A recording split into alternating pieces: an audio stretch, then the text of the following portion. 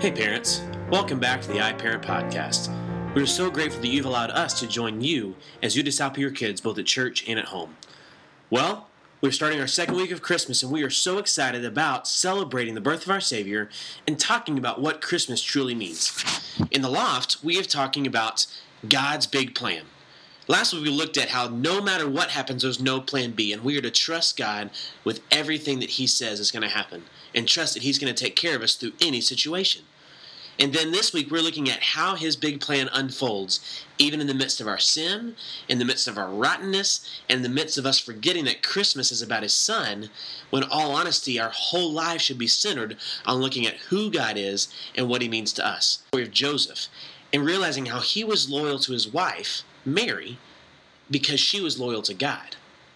So our big idea says that we are loyal to those who are loyal to God.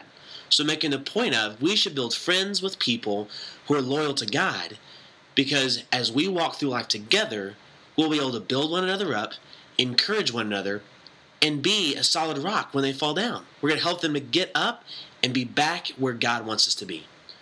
So overall this week, we are looking at how God has a big plan, and we are all to be a part of it. In Kids Worship 345, looking at how God is building a big plan and we're a part of it.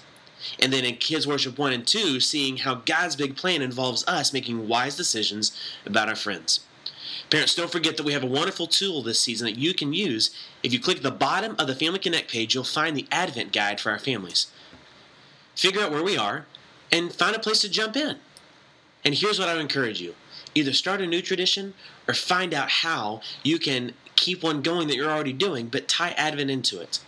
All that we're doing is looking at how Christ came, we're seeing what He did when He was here, and then we are celebrating that He's going to come back once again. Families, we love you, we're praying for you, and from Kids Worship 345 and Kids Worship 1 and 2, this is Mr. Derek signing off.